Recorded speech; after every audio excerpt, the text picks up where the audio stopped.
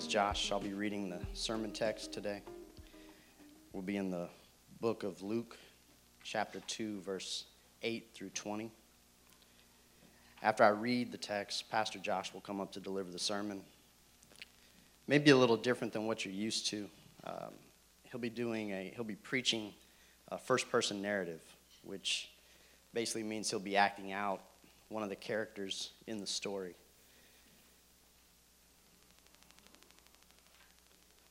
So today we will hear the Christmas story from the viewpoint of the shepherds. If everybody would turn to the book of Luke, chapter 2, beginning of verse 8.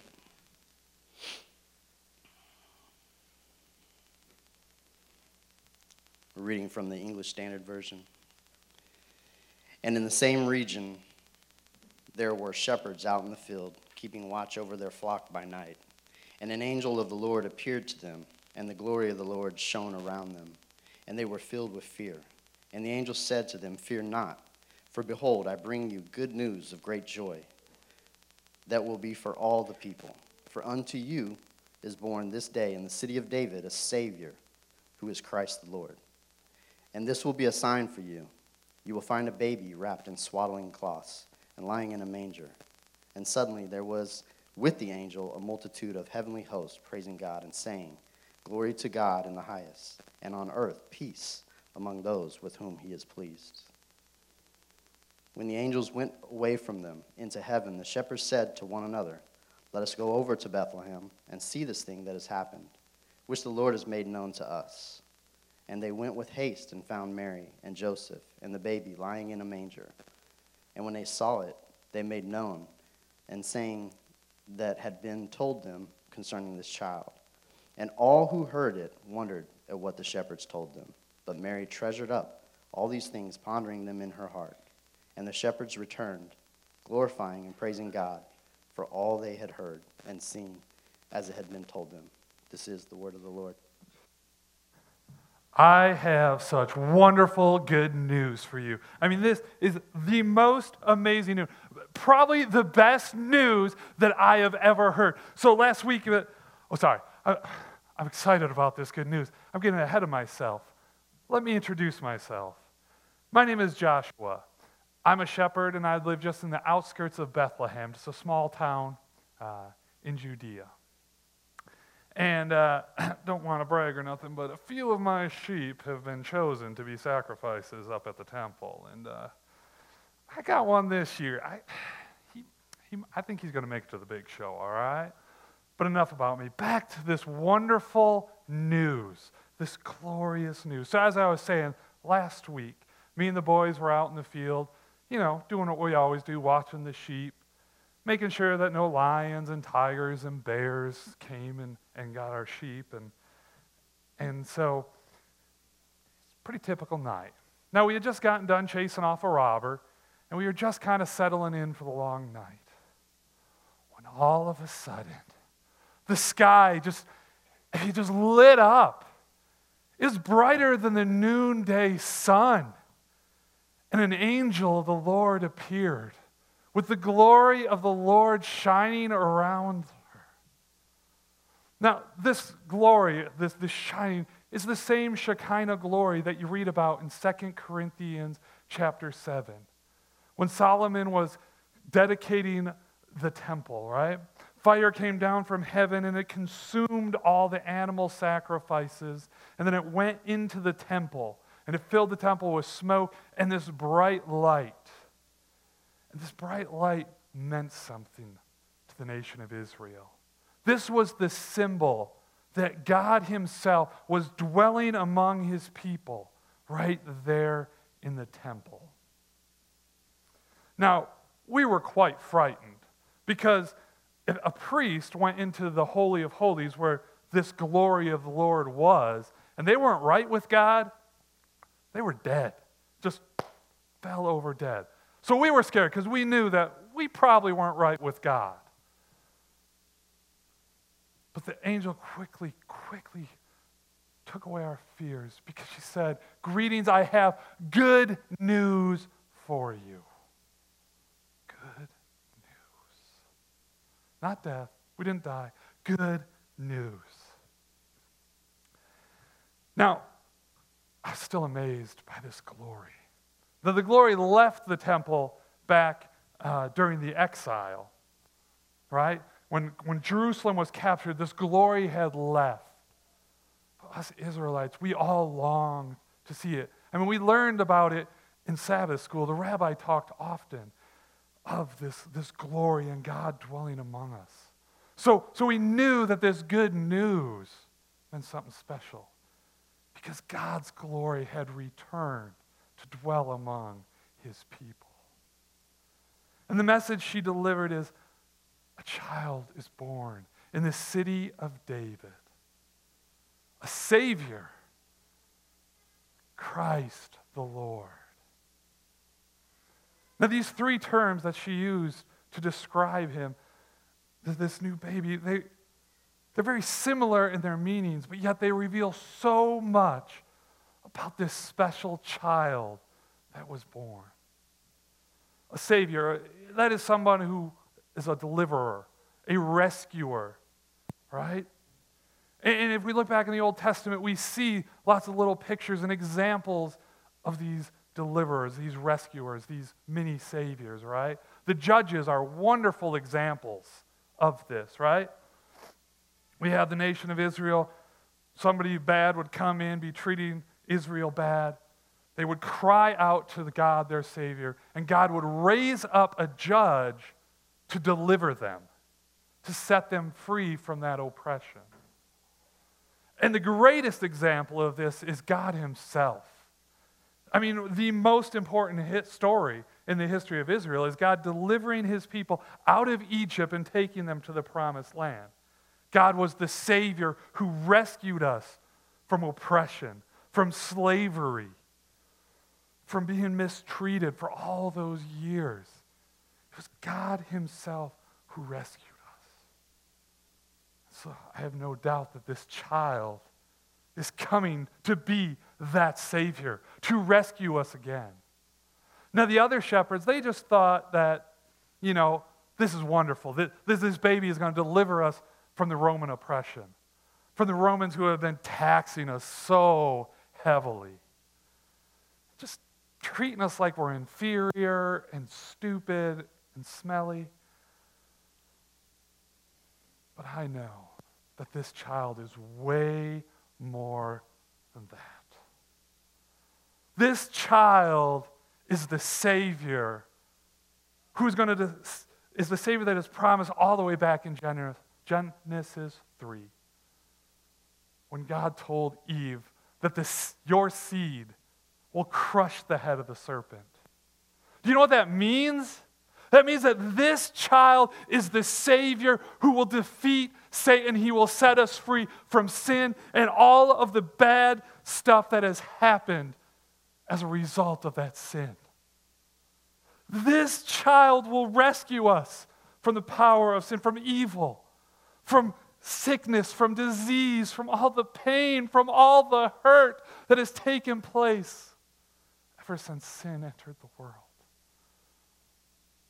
And all you have to do is believe in this child, that he is the Savior who will deliver us from our sins. So if you are struggling with addiction, if you are struggling with guilt and you're just not sure that God will accept you for all the bad stuff you have done, or if you are unsure of what's going to happen to you when you die, have joy. For this salvation is here. This Savior will set you free from the bondage of sin. He will set you free from addiction. He will set you free from that guilt. He will set you free so that you can go to be to heaven with God forever. This is that child. And not only is this child a Savior, but he is the Christ, which is another word for Messiah, which means anointed one. And as we look back through the history of Israel again, we see all of these prototypes, all of these inferior anointed ones, right? There was priests, prophets, and kings. They were all anointed for service in God's kingdom. This was the sign that God put his stamp of approval on them to serve. And just like these prototypes, here has come the par excellence, the most perfect prophet, priest, and king. This is the Messiah. This is the one that the whole Old Testament points to and longs for. It's all been 400 years since we've had a prophet, but we have not stopped wanting this Messiah to come and deliver us. This is the chosen one who will not only save us and rescue us from sin, but he's going to bring shalom with him. And shalom is peace. But this is not merely the peace that comes with the absence of war. This is the peace of really being the way it's supposed to be. Way back in the Garden of Eden, before sin had entered, God looked at everything and he said, this is very good. This is the way that God had designed us and all of creation to be. It's perfect. There's no sickness, no disease, no pain, no death. This is what the Messiah has come to restore. This is the wonderful peace that we will have for eternity. That only this child can bring because he is the chosen one. He's not only the Savior and the renewer of all things, but he's the Lord. Meaning he is the King. He is the supreme ruler of this earth. I mean, David was a pretty good king, but he had his faults.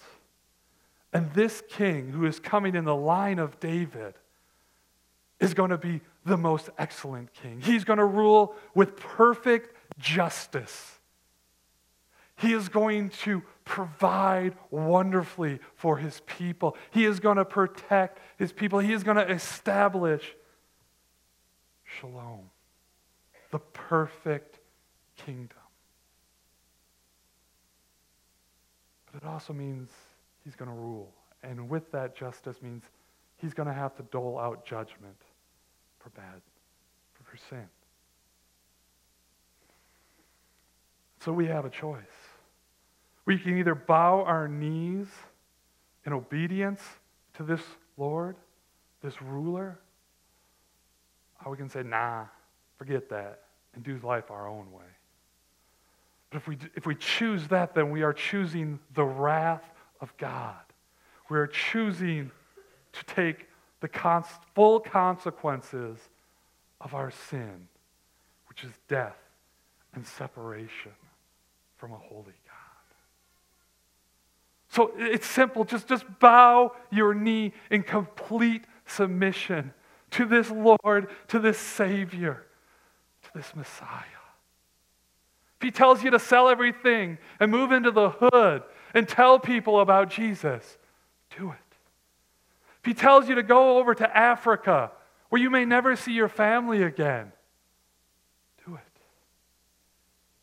If he's telling you, you need to quit working so much because your family is longing for you to spend time and for you to be their teacher and their spiritual leader, you need to do it.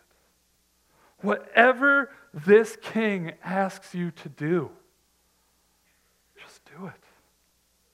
Because he is bringing this wonderful new heavens, this new creation, this paradise where we can dwell with God forever.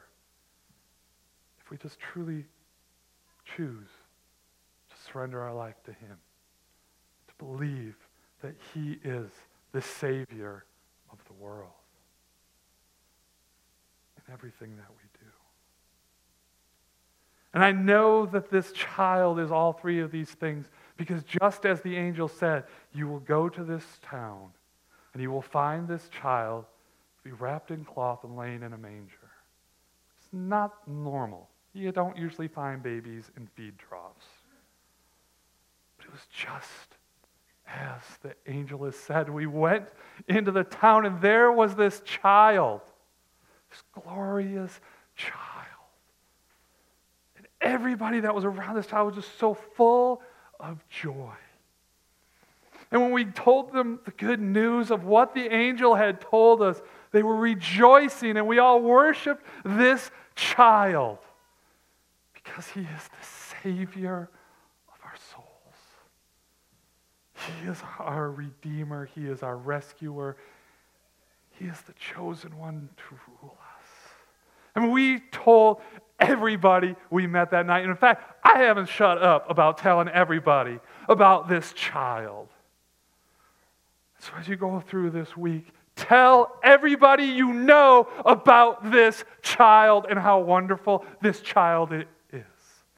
I mean, tell your neighbor, tell your friends, tell your family, tell your coworker, tell your enemy, tell the kid that smells bad in your class. Tell them about this child.